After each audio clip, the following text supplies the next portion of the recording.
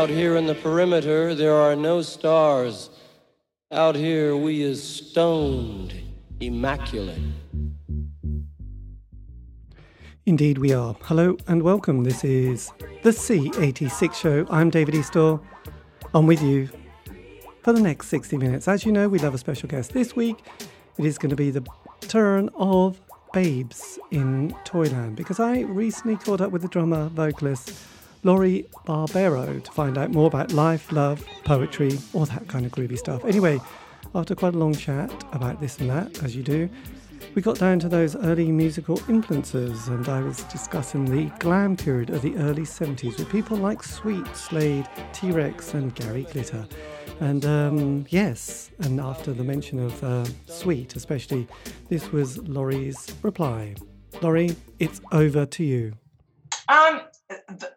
That music for sure. To be honest, I don't even know how I found it, but I remember being in my bedroom, listening to a radio, and I don't know what radio station had it, but I remember hearing a gentleman with an accent I'd never heard before because I was in grade school, and it ended up being John Peel. So I listened to John Peel.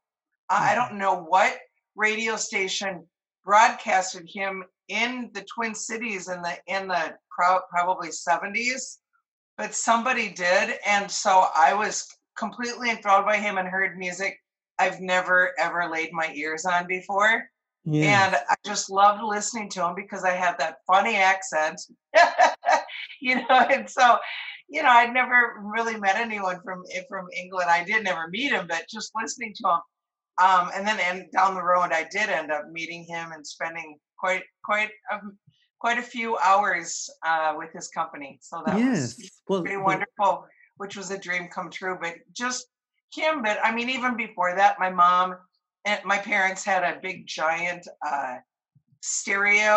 console stereo with the speakers built in it, a big thing, and with a turntable or record players, what we call it, and AM FM radio. But my mother would play all of her favorite records, which was like let's see, the Fifth Dimension, Sergio Mendes and the Brazil 66. So I was like, Brazil 66, I was probably like 5 or 6 years old, but that was stuff that I remember like it was yesterday. Just all of these songs, or she probably had it when I was older, but we would play the Hughes Corporation, just a lot of soul and funk and R&B and stuff is kind of what I grew up on until I started hearing John Peel and his music. Wow, because I didn't get the John Peel thing until much later, which was kind of the early 80s. So you got it a lot. Maybe, it was probably like the 70s. I wasn't in grade school. I was just thinking, I was young. I was probably, and it could have even been when I was in New York. I went to high school in New York. Yeah. So it probably was, because I don't remember exactly what year it was. But it was when I was still in school, when I still lived at my parents' house until I was 17 years old. So it was before that, and hearing John Peel. So it's probably a New York station where I went to like 9th, 10th, 11th, 12th grade. And, because we lived right by the city. So it was probably something that came in through a New York City station. Yeah, well, that's handy because I was very influenced. There was like Top of the Pops and the Top 40, which were huge. But there was also my older brother, who was 7 years older than me. He'd sort of got really into prog rock, and I was kind of fascinated with these kind of records that he had in his room. Plus, he'd banned me from listening to them and going into his room. So obviously you do, and you listen to Yes and Genesis and Rick Wakeman and Barclay James Harvest and Wishbone Ash. Funny enough, when punk came along, he hated it and just it had nothing to do with it. And I was a bit too young for punk, but it was kind of the early 80s when I suddenly kind of was looking for something else, and it was John Peel and listening to people like Wire and I Am the Fly and all those kind of rather bizarre and scratchy sounds that became, like, I suppose, post-punk before the indie world appeared. So so you were a little bit older, so punk probably, and you were in New York, so you had that whole experience, didn't you? I did. I was pretty fortunate. My dad got transferred. I was born in Minneapolis and then ended up coming back and have lived in my house now that I own for the past 27 years. But going to New York, my dad was transferred. We live in it was called a hamlet Yeah. outside of New York City. He took a train into work. But on the weekends, I went into New York City because where we were living was a one high school town. And I just couldn't deal with that. I was a city girl, so I had to get into that city. So I would go into New York City, and believe it or not, a lot of times I drove or I went with I hung out with older guy friends, Yes. and I got to see like Queen in Madison Square Garden. I saw David Bowie at Madison Square Garden. I saw Pink Floyd Animals tour at Madison Square Garden. This was all in the 70s. Yes. So I was pretty, I was like 15, 16, 17, 16, 15 years old when I saw that stuff. God, So that's I so was, good. yeah, I'm pretty lucky. That's the only time I'll brag about my age is because I got to see all the good shows. That was fantastic. So did you go to things like Max's Kansas City as well as Yeah, CBGB's? I did go to CBGB's. And I did probably go to Max's. I just remember CB's. That was kind of my hang. So mostly, and down on St. Mark's Place, that's where everybody kind of hung out. It was a street with a bunch of stoops and all that, and Tompkins Square Park and all that. But everyone kind of hung out where Trash and Vaudeville was. It was just kind of like the cool hipster little street down in the village, down in the East Village. And that's kind of, and then you went around the corner, walked down a few blocks, and there was CBGB's. But so that was kind of where you'd also hang if there was not really the greatest show going on. You Yes. just got to hang out, and there were little corner bars. I don't remember the names of those, to be honest, because it was so long ago. But So how did you, I mean, at that stage, New York was quite grim though, wasn't it? I mean, there was, everyone seems, I did an interview with a guy called, actually, I can't remember his name though. God, he was actually, oh God, he was in the punk band. I think it was called, oh God, my mind's gone blank. I haven't even got the book in front of me. in the 70s? Yeah, a black punk band called, Oh, I can't I quite, the one that I know is from Washington D.C. But and then there's one now in Kansas City, outside of Kansas City, called what are they called? Rattler? No, what are they called? Radleys? I drink this drink called Rattler, so I know it's yes. like Rattler. I got it here. It was a band called Pure Hell, and Oh wow! yes, I'm going to check them out. and he was telling me that he was, in New York at that stage. So there was a lot of kind of hard drugs going on, and there was people like Sid and Nancy and people like that. So it was quite, though it's obviously now we look back and it looks quite nice, but I'm sure if you were there at the time living in those kind of environments, it must have been quite grim because most people died, didn't they, at that time? They did, yep. And there actually still are. In the Twin Cities, they're the drug use. I mean, I'm on this police scanner thing, and besides the stuff that's going on with George Floyd, which has been just horrific here, he got killed about 10 blocks away from my house. And then the police station that got burned down, that was the precinct of the cops that murdered him, that's my police precinct. So my police precinct is burnt down. And then they burnt down my post office, and they burnt down my gas station. They burnt down my bank, everything. And I'm 2 blocks away from the main road where they just went down and destroyed and looted and burnt and everything. So I'm just pretty much been in the heart of this for almost a month now. It'll be a month on Monday since he was murdered. It's been pretty crazy, but there's a lot of Narcan. They're saving people with Narcan. Which is a drug for overdoses, but there are just dozens every day, and I just can't get over it. I'm like, where is all this coming from? So it's pretty crazy. I don't know what's going on. Yes, blimey, that is quite grim. Yep. But the good thing is you got to see lots of amazing, iconic bands. And David Bowie must have done Ziggy Stardust by then and Diamond Dog. So it must have been towards the late 70s when he was still touring, when he'd done the Low album, and I guess he was doing his Berlin period as well. Yeah, this was in, I believe, I posted the ticket on my Instagram, this ticket stub that I found. It was either, I think it was 76 or 70, I think it was 76 or 77. Yes, God, that is So, very cool. so I was like 16, I think, when I saw him, and even with Queen. But yeah, I used to run around. I was friends with like Alan Vega, who was in Suicide, and I didn't know that much about Suicide, but he was just like this guy that was pretty cool, and he was really weird but super friendly, and he became my friend. And then I ended up getting really into like Suicide, and Johnny Thunders was a really good friend of his that I crossed paths with, and things like that. So how So, did you sort of come in touch with the people like a band called Ut and that kind of no oh, way? I remember. Yeah, they were super great. Hmm. Yes. Yes, I didn't really hang out with them a lot, but I did see a lot, and that was pretty phenomenal. They were really great, and a lot of people don't know about but I mean, Yes. very good though. Yeah, because there was that other kind of scene which it gets a little bit more mentioned, like bands Hmm. like Teenage Jesus and Yep, NA DNA. That's the one. And yep. the other DNA. band. Yep, with Arto Lindsay. That Yeah. was super. He was really wild. We did some shows with him in Europe, and Laurie Anderson, and that was pretty wonderful. But Wow. Arto, super cool, and Laurie Anderson is great too.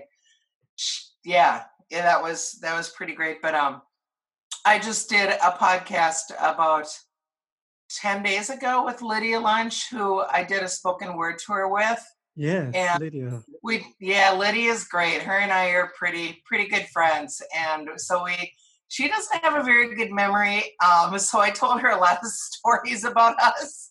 Yes, I could imagine because I. And so we did a spoken word tour together, and just I used to work at a punk rock club, and when I moved back here, and I worked there in 1980, and Eight Eyed Spy had played there, and Yes. it Well, it was was interesting because I did an interview with a guy who was in a band called the Mumps, called uh Christian Hoffman, and he had an amusing Lydia story as well, but she's probably forgot that as well. So there's probably a lot of amusing stories that she probably don't want to be reminded of, because doing this show, because indie pop, I suppose, going into the next decade, the 80s. You know, you had that sort of punk and then post-punk, and then you had sort of like the sort of moment where people like the Smiths came along, and from 83 to 87 there was a real kind of in this country you had bands like, you know, the Go-Betweens, though they're Australian, the June Brides. You'd had Orange Juice from Scotland, so there was that kind of jingly jangly sound. But by 87 a lot of those bands had been together for about 5 years, and as you probably realize, after 5 years in the band things start to get a bit messy, don't they? And just it's just the 5 year narrative. Yeah, so the Smiths went, and then, you know, and a lot of bands I've interviewed from that period, they were just they got tired. But the other thing that happened, you know, like you know, like the narrative is that you get together. The early 80s, there was a lot of unemployment, so being in the band was quite good. John Peel picked it up, play your single, you do a John Peel session, that's really good. You start getting all these gigs around the country, because, you know, the UK is a small place, but every town has you know, has an indie night, doesn't it? Or, you know, like an alternative night, as they like to call them. You know, so Norwich has one, you know, and everybody had one. Leeds, Brighton, Bristol, Glasgow, etc. And then, you know, you get the first album, things are going good. Second album, tricky. And if any bands from the UK tour America, that just destroys them. Literally 99% of the bands kind of come back and go, and then we broke up. But then the other thing is that, so basically 5 years is that narrative. But then in about 88, ecstasy comes in. Suddenly everybody wants to get into that world that is dance music, and that kind of knocked a lot of those indie bands out, really. I mean, this is a sweeping statement, obviously, but you know, suddenly it was a Primal Scream and Stone Roses and Happy Mondays and Soup Dragons, and, you know, the rave culture starts to take off. But then you sort of, as a band, got together around that time when indie had moved on a bit, wasn't it? yes. And being in the UK, we were really excited by, you know, Husker Du and, you know, Sonic Youth and Big Black and the Butthole Surfers. So were you kind of in that early 80s period, were you kind of very familiar with that, the jingly jangly sound of the C86 and the Smiths and people like that? At when First Avenue used to, because First Avenue, the infamous rock club, the best rock club in the world, is just like a mile and a half from my house. And it used to be called Sam's or Uncle Sam's, then it was Sam's, then it was the Danceteria, or no, Sam's the Danceteria, then it was First Avenue. But they used to have like the Smiths and all of those jingly jangly bands that played and stuff. But I guess I went to go see them only because I went there 7 nights a week. And so, but it was nothing that ever blew my skirt up. I was a rocker. Yeah. And so I liked anything that was danceable or rock or punk rock, or I just yesterday I was at a friend's place and we were talking about the Smiths, and I just kind of, my nose just automatically, when I hear their name, I just kind of go, just too whiny. I just don't like whiny music. I like kahunas. I like the kahunas. Give them to me. Excellent. So did you sort of, because the other thing that we did well in the 70s and then into the 80s was people like Motorhead. Did you sort of go, oh, that's quite... Motorhead. Motorhead, that's my rock. That is my rock, and that's where I stood with my spear. Right in the front row. I have horrible tinnitus. I'm sure it has a lot to do with playing drums, but you know, Motorhead shows, Sonic Youth shows, touring with My Bloody Valentine and Dinosaur Jr. I probably talk really loud because I have such horrible tinnitus. I need to hear myself to talk or hear other people. But yeah, those are kind of that's what I really loved, you know, was that, like that. Yeah. I know. It was kind of a good... I mean, it was kind of interesting because I did an interview with Fast Eddie, and he, you know, I mean, being in a sort of band like that doesn't last long really, because the intensity, and then they had that whole experience with, they had Girls' School, they did that duet, which was good, but then they did that thing with Wendy O. Williams, and I think Fast Eddie was not happy with that kind of experience, and you know, it all went bad in Canada, which was kind of one of those places. So so around the 87 period, which I still put as one of the best years of music, because the releases of that year are just phenomenal. Like you had Husker Du, the Warehouse album, you had Prince.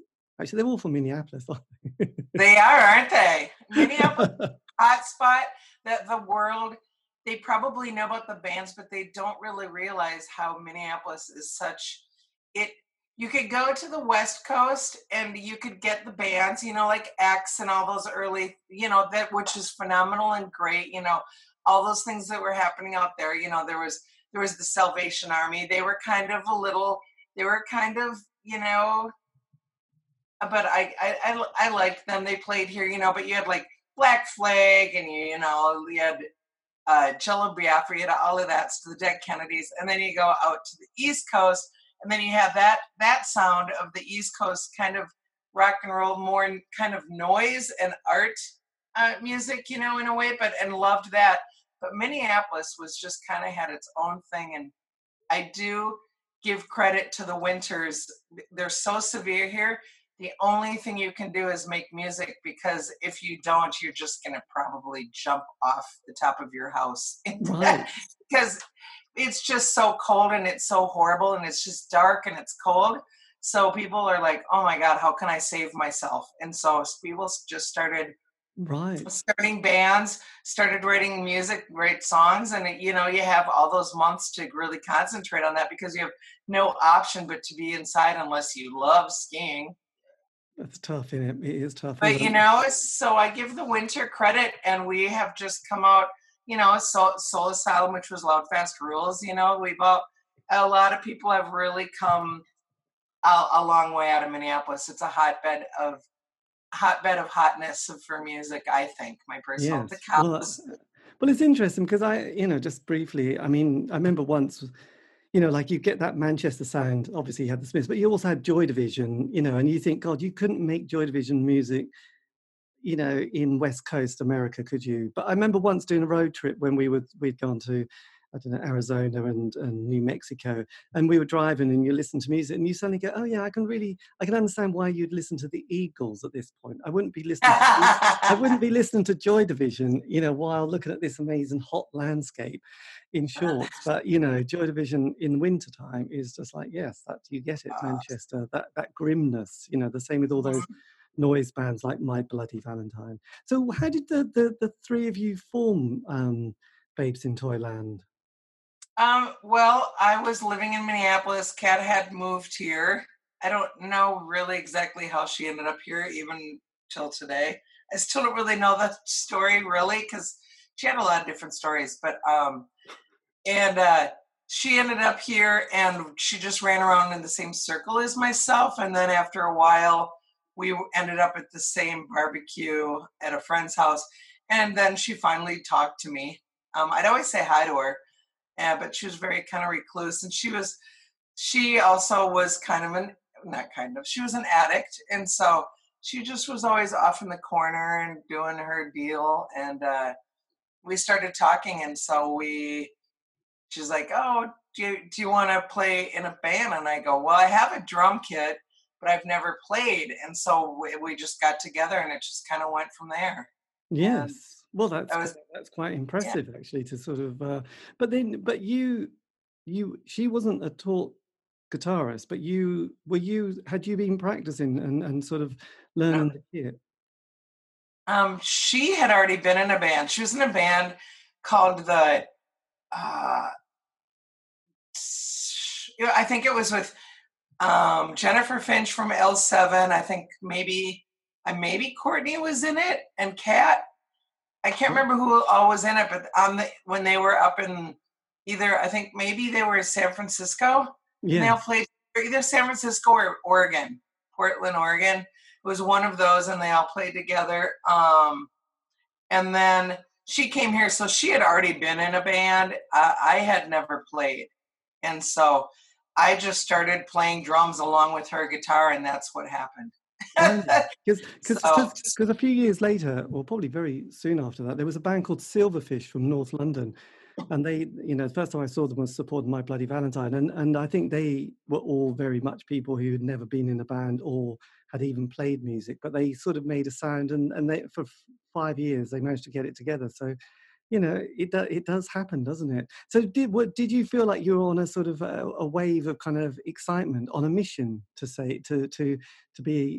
create something?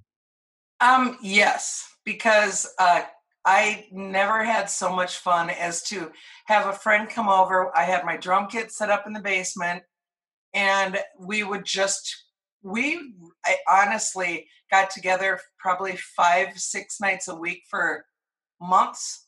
And we just started playing. And I woke up in the morning just thinking about how much fun I was going to have later on in the day playing my drums with my new friend Kat. Yeah. And so that's how it rolled. And I don't really think that I never expected to get out of the basement. I was just kind of like, I just had fun playing the drums with this new friend, that played the guitar. I really didn't know if we would ever play a show. It would have been great, but I don't think that was really anything that I wasn't going, okay, we got to write some songs so we can play a show. I don't think that was ever said. Yeah. But I also tour managed Silverfish in the United States when they came here. So you met Stuart on drums, who? Yes, of course. Yeah. I was quite friendly with him, when I first met him, when they were literally had just put out that first 12-inch, EP, which I think something like On the Motorway and Dolly Parton was a song that they did, and various ones like that. And I remember him just saying, well, I'm not a drummer, but I've just got a few things I hear, and some sort of fire hydrant that he would smack as well. And it's like, you make a great sound, and Fuzz is on guitar, and then you get Leslie vocals. It's like brilliant, and they did develop quite a bit, really. So that was quite interesting, actually. So good old Silver. So I did. Yeah, I got to tour manage them. I was friends with them, and they're like, can you tour manage us in the States? I was like, oh, hell yeah. So that was that was really fun. That was great. And I just saw Leslie last year because she was here with Pigface. And that probably is one of the best shows that I have seen in a really long time. I love Pigface, but this last show where there was so much energy and it was so great, I still think about it and I still get goosebumps. It really was absolutely phenomenal with Mary Biker, you know, Martin Adkins. There were just so many people, and it was just so great. And Ash, Yes. Well, it yeah, is amazing because I did an interview with Martin, and yeah, I just couldn't believe how he gets that all together. That is Martin Atkins, isn't it? yes, Yeah. and Yeah. I love him too. He's in Chicago, so we've been friends for many years also. With Chris Connolly, isn't it, as And well? Chris, yeah, I Chris know. has done it on and off. So has done Pigface. They have such a rotating lineup. Yeah, But because he was in a very yeah, obscure Scottish band called, oh God, they did a few singles, and then he moved to America, which was quite amazing. So then, yeah, so as the decade, I mean, the other thing that sort of then comes along is obviously the grunge movement, that we were very excited because John Peel suddenly starts playing this compilation called the Sub Pop 100, you know, and he was playing about 4 or 5 tracks on that, and the first, you know, Nirvana album Bleach came out, and so did you start to think actually we were in the right place at the right time? Because everyone I've ever interviewed says timing is everything, and I remember yeah, a few people said we were 2 years too early for punk. You know, Richard Strange from his band, which I can't remember now. But he said, you know, we were there and we were just in 1975, but all the punk bands came to see us, and then they you know, created punk, but we were just, we'd passed our moment. So did you feel like you were starting to be on that sort of cultural zeitgeist? I guess we didn't really think about it, but we really caught a lot of ground because Sonic Youth asked us to go to Europe with them. And so we had only been playing for a couple of years at that point, and that was our first time to Europe. And that just really caught our dresses were caught on fire at that point, to say the least. And then that's where we just really started just going, oh my God, we toured Europe with Sonic Youth, and then it would just kind of put a fire under our britches, and we just kept going, and it gave us more, you know, just a drive where we just kept going and gained speed. And it also did help. Before I was in Babes in Toyland, I was pretty much the ambassador to the music, to the musicians in Minneapolis, to music, and people traveling and from all over the country or Europe.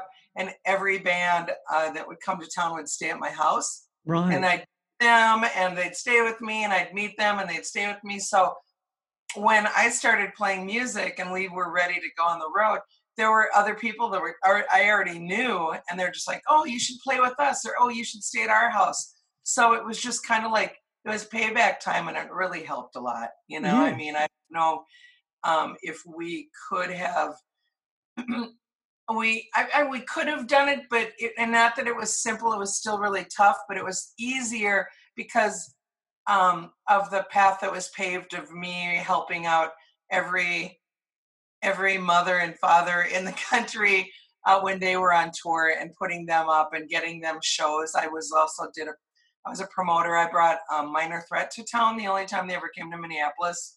Wow. When I was 21, I rented a hall and got them to come here, and so I did a lot of different things. I had a record label for a little while, and Wow. I just Because there was definitely, you know, being this, you know, indie kid who was still kind of just obsessed. So we sort of got that Sonic Youth, and there was probably about 80 something. Oh, I don't know. Daydream Nation came out, and then Goo came out, didn't it? Around that time, you know, everything Sonic Youth did was just kind of like, you know, a bit like Prince and Sign of the Times. It was one of those, my God, you just had to get that album. You waited for it, and they said it's out next week, and you just went and bought it, and it was brilliant. You know, it was kind of musical genius. But at the same time, you know, you had all those other bands and like L7 and Band of Susan and the Lunar Chicks and Bikini Kill, and then you had, you know, like Silverfish in This Country and My Bloody Valentine. So there was definitely that kind of excitement and movement. So when you got the first album together, was it quite a difficult process of getting the material, or was that quite did it all come together quite easily? I think if I can remember correctly, I think it came together kind of easy because Kat and I worked really hard and then we had Michelle in the band, um, at rehearsing. We just really loved it. And I think we just kind of worked together super well. And because I had never played drums, um, it was, instead of already having something in my background where I don't know, I was fresh and new and eager. And so it was just really fun. And then a local label, Twin Tone Records, who put out, like the first solo song, the first replacements, all that stuff. They were just down the road from me, a few blocks. And Yes. so that really helped a lot. And then Tim Carr, who lived in New York, saw us at a club in New York City, and then he's the one that got us to signed us on to Warner Brothers Reprise. Like, Right. I don't even know. I think that was our second record. So Yeah. I think we only had one record on Twin Tone. I'm not very good with all of that stuff because But did you have a kind of ability or a moment to sort of sit down and find, to think, God, this is all happening very quickly, or is it the case that you don't have any expectations of being in the band and suddenly it's all happening and before you know it, you're on this crazy trip, and you're thinking, wow, we need to have some conversations about how we're managing it, or does that never happen in a band? never happened. It didn't happen with us. It was kind of I had already, like I said, I had already been a promoter. I had already managed a couple bands. I managed a band in Minneapolis, an early punk band called Red Meat. There was Red Meat from Chicago years down the road, but it was Red Meat. They're a punk rock band from Minneapolis.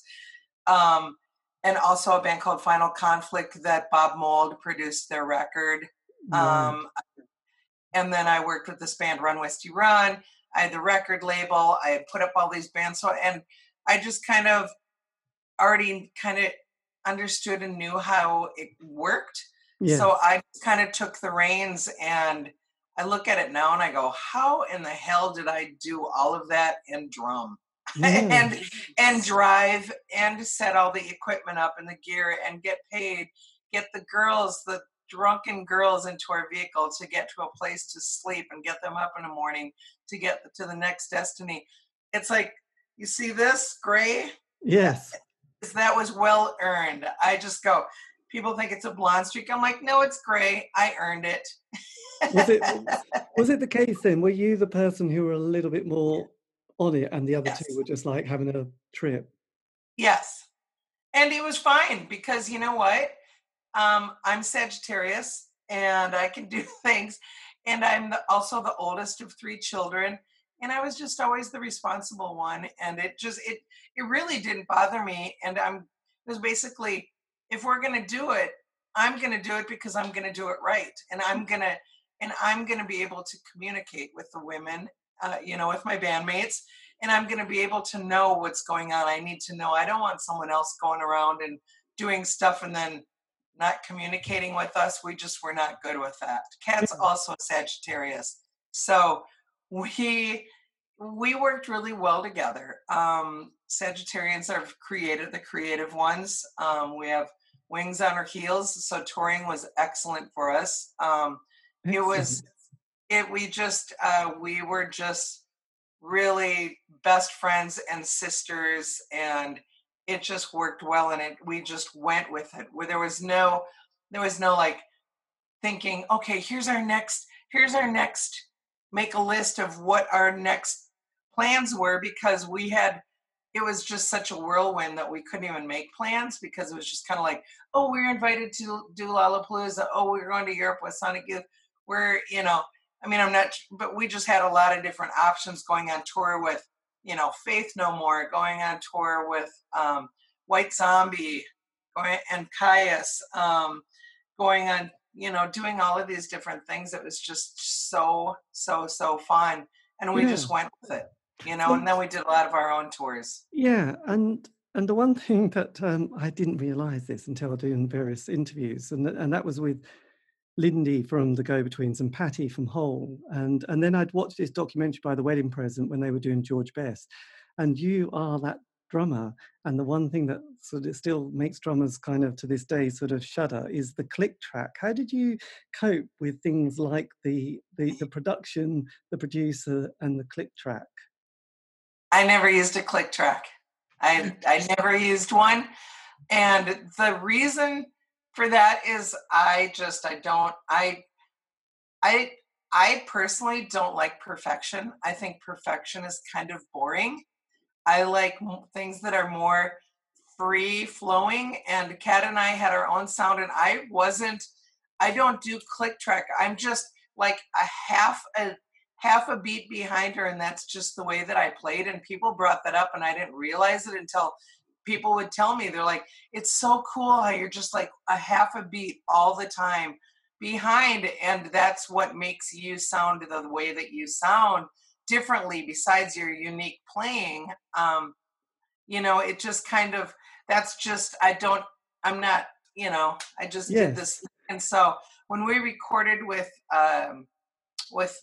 Lee from Sonic Youth, with Lee Ronaldo. Yeah. I remember being in New York City and he wanted me to use a click track, either there or Pachyderm. I can't remember which place it was. And I just said, no, I'm not using any click track. And that was that. Right. Because I know, I mean, this, I don't know if you get a chance, the Sonic Youth, not the Sonic Youth, the Wedding Present film is a good one. It's just, if you like rock documentaries, and there was a real moment where, the drummer 30 years later still is kind of hasn't let go, because I think he gets removed, the producer gets removed. It's all very messy at this kind of point within the film, and it's all around the click track. And then, like I said, Lindy from the Go-Betweens had that experience where the producer said, right, you can have this without the click track with the professional musician or with her. And, if you want chart success, and, you need to have this. And if you want, and the pressure was huge. And then Patty as well from Hole as well had horrendous experience getting sort of removed from the sort of the album that was going to be so big, and somebody else comes in, and, it kind of destroys people. So it's good that you managed to sort of navigate that. Said no.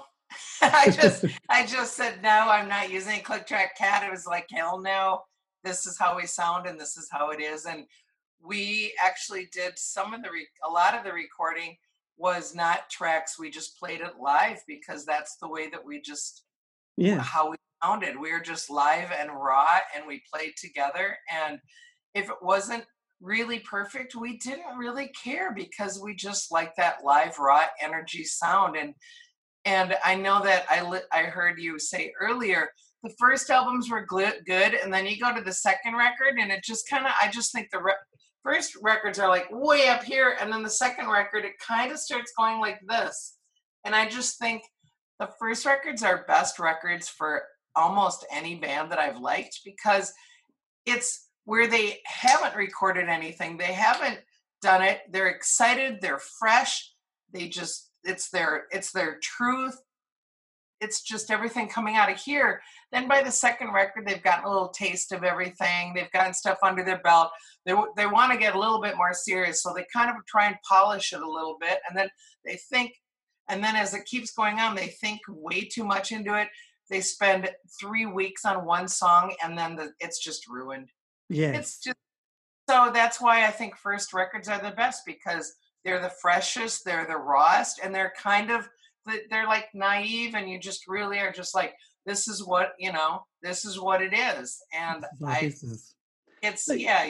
But that must have been kind of amazing, sort of getting these tours to come around Europe and Britain and stuff like that. And also a John Peel play and session, because one thing that I sort of realised, and that's why I think me and a lot of people my age don't really know how it works anymore, because you had the gatekeepers back then. You had these kind of DJs who had sort of a certain amount of influence, even though at the time, John Peel was like, his listening figures were tiny compared to the other people. But then you look and you think, actually, they're still quite impressive. And the people who listened to his show, like me, would record them on our TDK D90 cassette. So that was so when you had those kind of indie nights at the local town city, you'd get 150, 200 people who would just turn up because they'd heard it on John Peel. And for £2 or £3, you'd think, well, there's 3 bands playing, I'm going to go and see it. So you had that kind of network, and then you had the music press, like we had the NME, Melody Maker, Sounds, Record Mirror. And again, a good review in that would give you, ability to go and do a bit of a tour around the country. So that was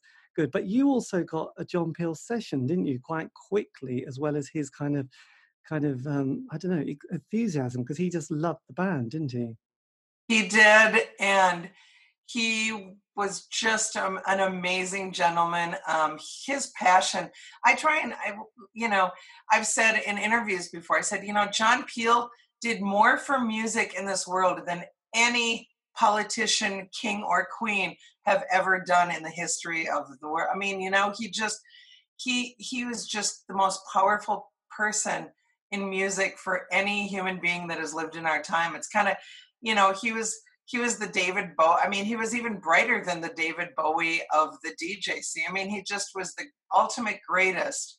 Yes. And for us to be able to listen to his words of wisdom and the needle getting put, however he played stuff on the record and listening to that, I mean, there's no relationship that we'll ever have that is great as us and him, even if you never met him. It's just the most beautiful, sensuous, amazing relationship you can ever have. I mean, if you really love music, it was. And so when we went to Europe, and then when we got to do a Peel session, I think we ended up doing at least 4 of them at the end of the day.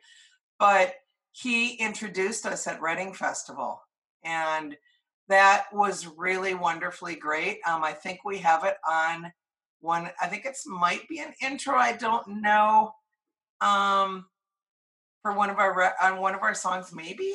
Either it's that or I don't know. But he, after the show, after we performed, he interviewed us right after that, because he had a little mobile at Reading. Yeah. And he interviewed us, and he was choking up, and I had already known him. I'd spent some time with him and stuff. So he was like my friend, and I was very comfortable with him, and and he was just not intimidating and just so wonderful. You just, I love him. But and what he had said was, I said, thank you so much for introducing us. And he said, I'll have to tell you, he said, I've cried 2 times in my life over music. And it was the first time I heard Teenage Kicks. I was on the A1A or the M1 or something. I heard it on the radio, and he said, I had to pull over to the side of the road because it made me cry. And he said, introducing you is the second time I've ever cried. And so he had confessed that he had cried after he introduced us at Reading Festival. He said he was all choked up and had to go to and watch us from the side of the stage. But I just, so. That is an amazing story. It is. Yeah, no, but it's like moments like that you just think you need to hang on to, don't you? Desperately. I do. I need to find that show of his. I mean, I'm sure it's probably in the archive somewhere, of him interviewing us after Reading Festival, and God, him saying I must have a look because you had that was Del Griffith who probably produced at that time. Yeah. But then a couple of years later, there was a compilation that came out that I thought was fantastic. And I must admit, when I was growing up, I must admit, my mum used to have Radio 2 on, which was kind of quite soft pop.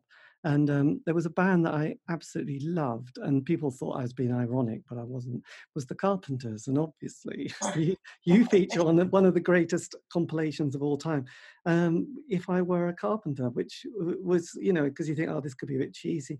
And you think, God, this is really good, because everyone puts so much into it, don't they? Yeah. I got goosebumps just now. I just got goosebumps thinking about it. Yes. It's quite a special compilation, isn't it? And so, so you go for Calling Occupants. Yes. Did you get a choice of what songs you could do, or were you like, actually, we've been going through them, and these are the bands, and these are the ones that are left? I think we were the second band approached for it. And we picked Superstar, and they're like, you can't do Superstar. Sonic Youth is doing Superstar. And I was like, of course they are, So then I thought, I really love the idea of aliens, UFOs, calling occupants, the really weird, the weirdness of it, the voices. It's such a weird song.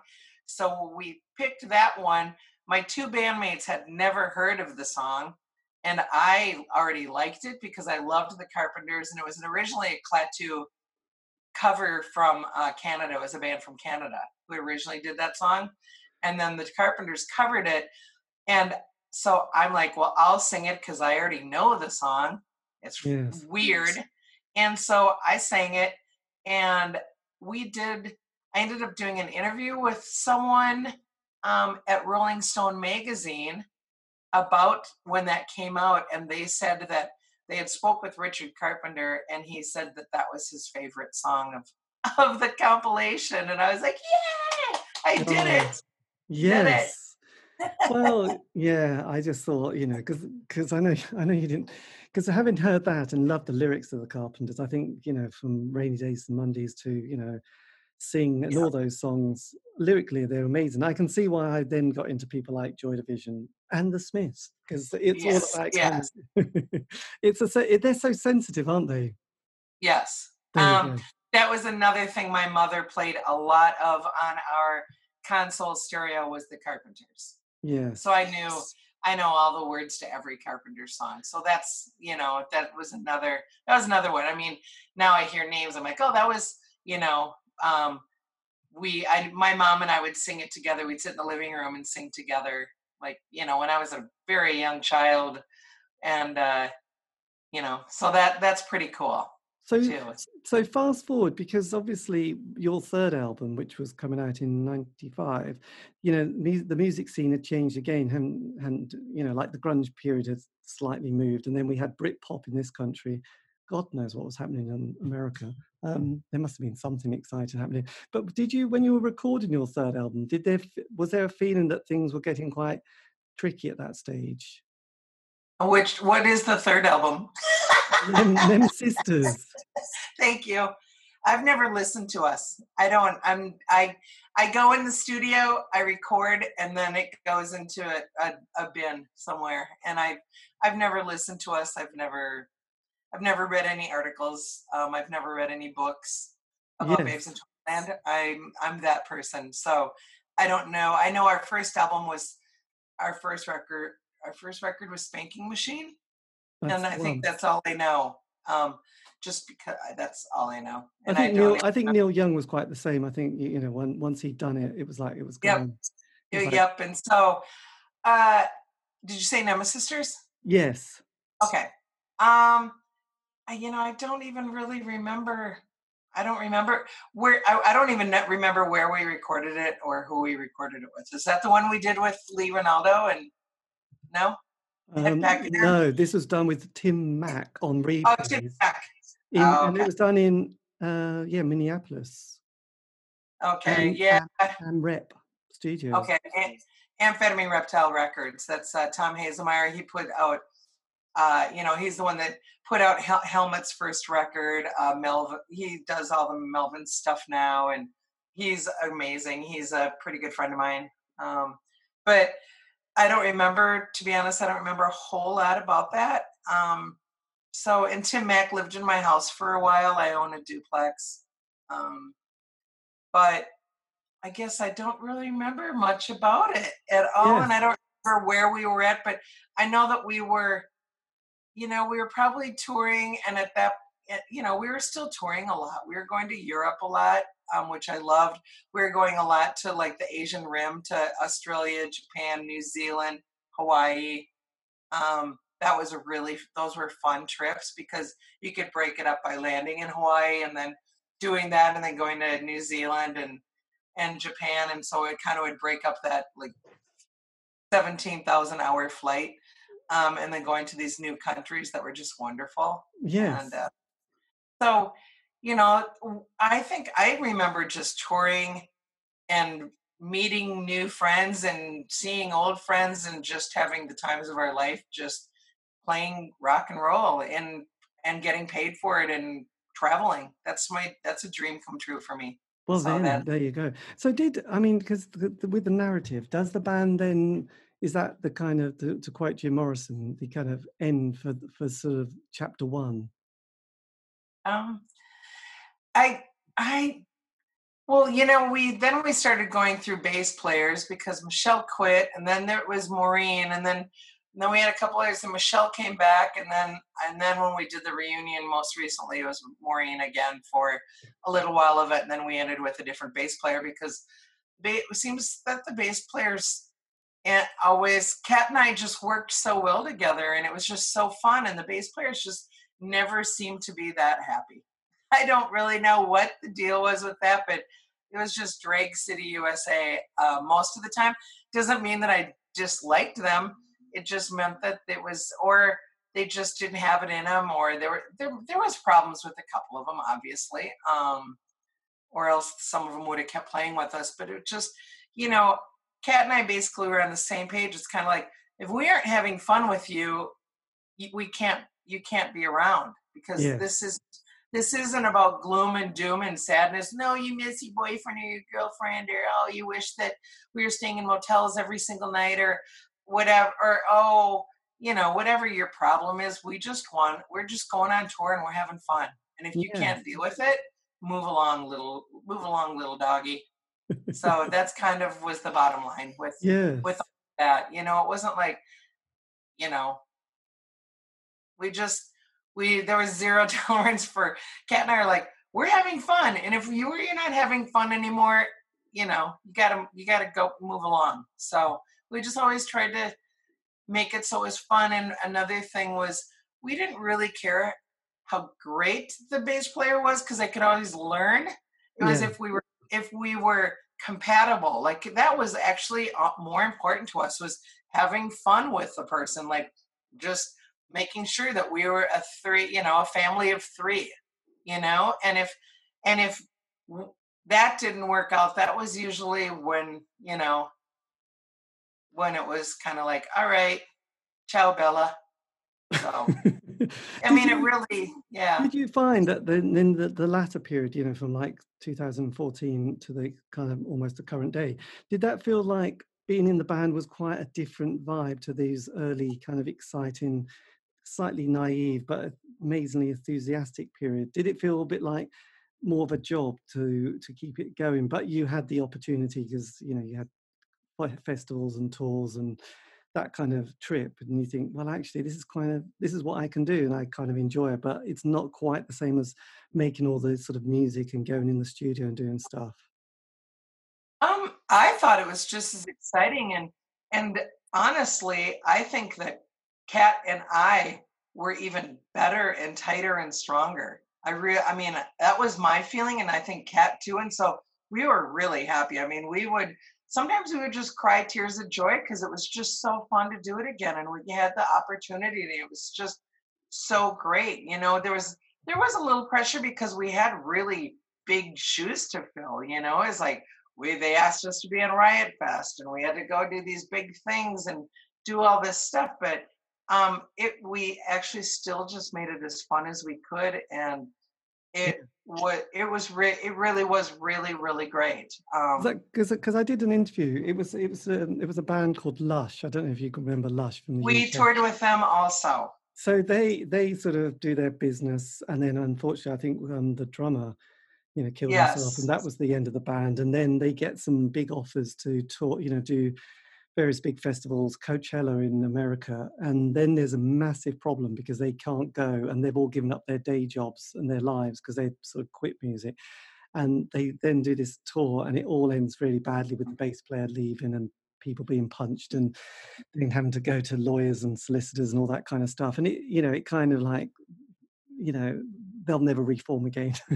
But so I just wonder what it can be like sometimes when you realize that you've got a bit older and a bit wiser, but there's kind of a few more whether you can allow those tensions to move on, because I remember when the Police, got together again, and they got massive money, but everyone was enjoying it, apart from, like the drummer Stuart and Sting. So they had to have band therapy, and apparently they kind of managed to get through the rest of the tour after band therapy. But they did sort of say, what was the problem between those two members, and there was only 3 in the band, so there was a lot of problems. But I just wondered if with your sort of experience with bass players, sometimes where you think, God, this wasn't like the early days where we just did things and everyone was happy and we went in the studio and we did, oh, here's another album. It was just a little bit more like, blimey, this is quite hard, isn't it?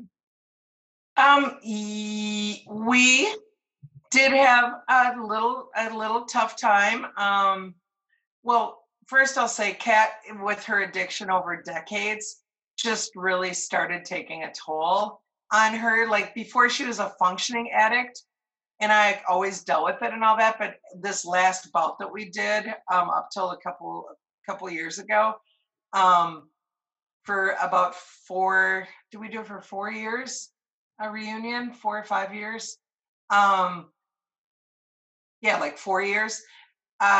She wasn't as functional. She could get on stage, she could play, it was super great, but the downtime was it was very, very tough. And then it was very tough with our bass player too. So there was a lot of things going on. But we just made it work, because you just have to embrace stuff sometimes, and just be like, okay, that's where they're at right now. So they need to stay in bed all day long until the show to be able to perform. Before it'd be like, get the F out of bed and be a human being, but it's like, well, if we're gonna keep doing this, we're gonna have to let her stay up all night or sleep in bed all day, or hide out to do her drugs, and then do what she's doing, because she's really full blown deep, and then everyone I'm not perfect, I have my own problems too, but it got pretty difficult. But we had a really amazing gentleman that was our sound man and our tour manager named Rubes, and he's so positive, he's so excellent, so wonderful, that he really kind of when you have your focus on something else that's really great, it's okay for that other stuff to be happening, because then you can just kind of, you have this thing where you're not just sitting there idling being angry, or being hurt, or being like, I still have to deal with this. I mean, I still felt that. I'm like, I can't believe after 32 years I'm still dealing with this BS. It's like, holy crap, just grow up for Christ's sake, but it just so now it's non-functioning, and that's why we were supposed to do I booked us 3 shows during the Super Bowl, which was going to be here 2 years ago, and I booked us some really great shows. It was going to be excellent, and they had to be canceled because Kat couldn't even walk from her house out to the garage where we were rehearsing, because she couldn't. And so it was kind of that thing where it's like, all right, well, this is the end. This is the end for us. And we, before I said, oh, we're never going to play again. And then we did that reunion thing.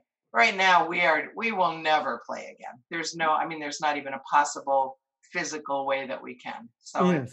Did that take a lot of emotional kind of, for your part, kind of honesty to say that door has really closed? Because there must have been moments where you kept thinking that door's a bit open and we can still do it. But did that feel like, actually, this really is the end and I need to move on? Yeah, it's really sad. But then instead of thinking of it that way, I'm like, damn, I did if I died tomorrow, I'd be like, well, I freaking lived the greatest life. I met the greatest people. I experienced the greatest things. I did things that were so amazing and wonderful, and I have to embrace that and move forward, of course I have a couple regrets or a couple things, but I mean, I really have just let go. You just get older and you just go, that was excellent. I am so fortunate. I'm so lucky. I'm so grateful. Worked really, really hard. It wasn't given to us on a silver platter. And especially being women, we had to work 2 times harder. We can go write a whole book about that. Yes. But we really worked really, really hard. And we did something. And I am really proud and happy for all of that. Yes. So it's just as sad how it ended. And I haven't even spoke with Kat for probably about 9 months. She Yeah, just it was lives. She lives right by me somewhere, as far as I know. I mean, I don't know. I haven't spoke with her, but the last time I talked to her, she's either living about 3 blocks from me or about 7 blocks from me. She has 2 different places she goes to, and I haven't seen her or talked to her. So, and it's just how it has to be, right?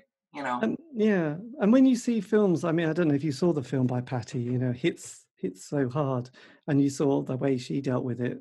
Did that sort of bring, you know, with age and sort of experience and certain amount of wisdom, did that sort of resonate quite a bit if you did see the film and read the book?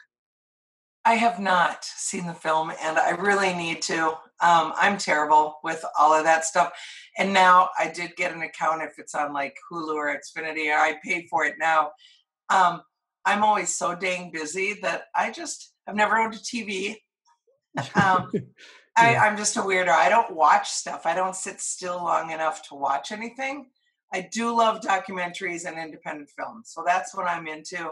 And it is on my, it's on my list of to watch for sure, because Patty is a dear friend and I really adore her. And I go out to LA and I'd get a hold of her and I'd go to breakfast with her or something, but I do really need to see that. That's something that I have to see.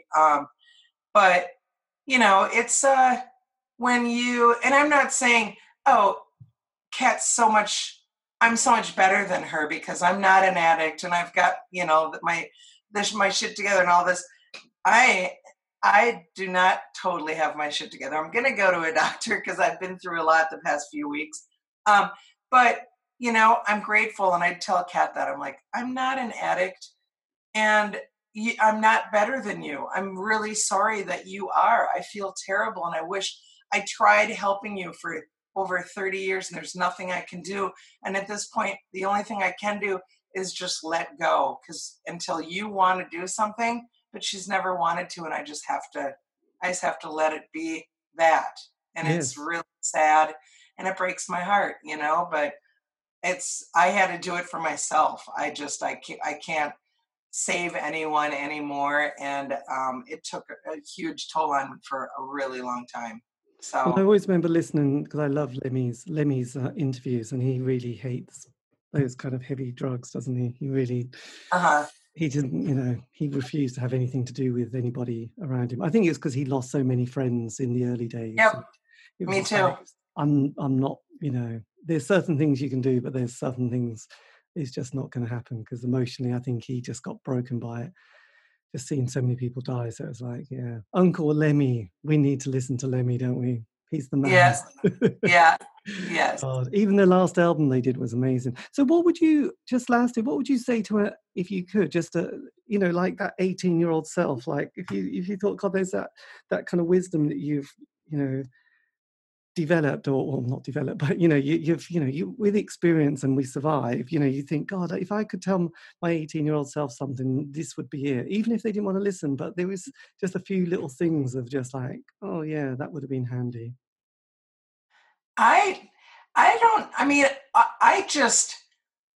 You always go with your intuition, always, no matter what it is. I don't know if it's in life or with music or whatever your decisions are.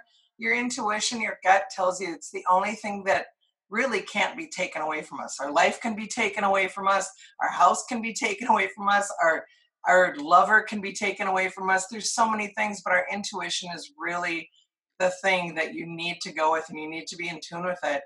Go with your intuition, and also just don't give up, because if you give up, you aren't going to find out if you can ever do it. Just keep trying. You know, there's a point maybe where you hit a wall and you're like, I can't do it. Try something else. Do what feels more comfortable. But don't give up. And also, don't worry about what other people think. Don't go, oh man, I don't really like this song. I don't know if this crowd will like this song. And it's like, you don't know anybody. We're all individuals. Maybe 13 million people will love it and 20 million will hate it, but that 13 million, it's worth it. I mean, I'm just, saying number, but you can't please everybody, and you just do what you love. And if you love it and you have that passion and you have that twinkle in your eye and it is real, because people know the difference between, some people you just see bands and you're just like, oh God, you watch me and you go, they are so up there for the wrong reason. You can see it and you can feel it. They want to be in a band. They want to be famous, whatever, famous to them might mean popular, and a lot of money. To me, famous is living your life the way that you want to, being successful and doing how you want to live your life. That to me is success. And but just do it. Do what feels good and what makes you happy. And there will be people that will be behind you because it is genuine. And there are a lot of people out there. That's all that they beg for from anybody is truth and genuine, and uniqueness and all of that. So don't worry about what other people think. Just do it. And I'll tell you, you'll live a really happy life. There's a lot of times I compromised and it really bummed me out. And so you just gotta go with it. Yes. Well, God, I have to say it's been fantastic to speak to you. And it's great that, there's so many little things that, like those little references about other bands, and also John Peel and Richard Carpenter. Yes. I mean, Jesus. I mean, yes. It's enough to make you sleep well at night, though, there might be other issues in the world. But I mean, it's kind of nice that when you kind of remind yourself and think, God, John Peel said those things. And this guy, he is so the man, wasn't he, really? I do think he really was. He was kind of, and his kind of history in music, because in the 60s he did something called the Perfume Garden, which was kind of pirate radio on Radio Caroline. And he was the first person who played all that stuff from the psychedelic, from the Hendrix Doors, Captain Beefheart, no one else was going to play it. And obviously the Beatles and Sgt. Pepper. But, he was always looking for that other thing. And every time he changed, his old fans were like, God, punk, you can't play punk. But he's like, yeah, but the Ramones, this is the Damned, this is amazing. Then, early rap music, and then world music like the Bundu Boys or the Four Brothers. And, then all the stuff that he was like that Sub Pop 100 compilation. And then it was a bit like, and each day, as a fan, we all have that kind of period where we really, everything's about the music. And it's kind of difficult when the next thing comes along, because you think, no, but I like the Smiths. But then you think, no, but this is also good. And, oh, no, this is also good. So to be honest, he navigated my life a lot. Yep. And that is true. He even liked, him and I once went and saw, I think it was Carcass and Extreme Noise Terror together. So he liked that also. That was the only time I met him, was in Ipswich, and there was Extreme Noise Terror, Napalm Death, and band. That's what it was. It was Napalm Death. I was there with him. The Caribbean Centre. Yeah. Yes, I was there with him. I went with him to that. Okay. Oh well. Wow. That was it. It was Extreme Noise Terror and who else? Napalm. I think it was Napalm Death. That was it. I kept thinking it was Carcass. It was Napalm Death. That was it. Yeah. Oh my goodness. Yeah. And it was like, oh God, that's John Peel. Yeah. I don't, but it was kind of, it was great. Yeah. So when he played that, it was like 10 seconds of noise, and think that's a bit weird, but I kind of enjoyed it, because then it was like, then the Bundu Boys, and then some early, Public Enemy, and stuff like that. And it was just like, here you go. I've got the best indie music. I've got the best African music. I've got the best reggae. I've got the best rap, and I've gone through all the stuff. And this is what you like, Babes in Toyland. It all makes sense, doesn't it? It's such a... So, I just was going through a bunch of stuff, and I just found a postcard that he sent me. So that I saved, and I was like, oh. So I know. He sent me something. I don't know. I must have gone in. I think I wrote because he was giving some singles away, and his writing was very big, wasn't it? Yes, it was very. It was almost like he was writing each letter in a rectangle. Yeah. It was just very rectangular, and it was so cool though. But yeah, that guy was great. And Dale Griffith was really wonderful too. He recorded us. I think he did almost all of our Peel sessions, And he was phenomenal also, and I really enjoyed working with him. Yeah. So, That's yeah. brilliant. Look, I better let you go. But thank you ever so much. And when I put this out, I'll send you a link. But that's been amazing. Okay. Take care. Thank you. Oh, you're wonderful. Have a beautiful day. See you later. Take care. Okay. Bye-bye. Bye-bye. And that was me in conversation with Laurie Barbero from the Babes in Toyland. If you want to contact me for whatever reason, as long as it's nice and positive, you can on Facebook, Instagram and Twitter. Just do @C86show and I will be there. And also I've archived all these shows, so you can find those on Spotify, iTunes and Podbean. So do check them out. If you've ever wanted to hear a conversation and an interview with somebody from especially the 80s indie period, it's all there and much, much more. Anyway, have a great week. Stay safe.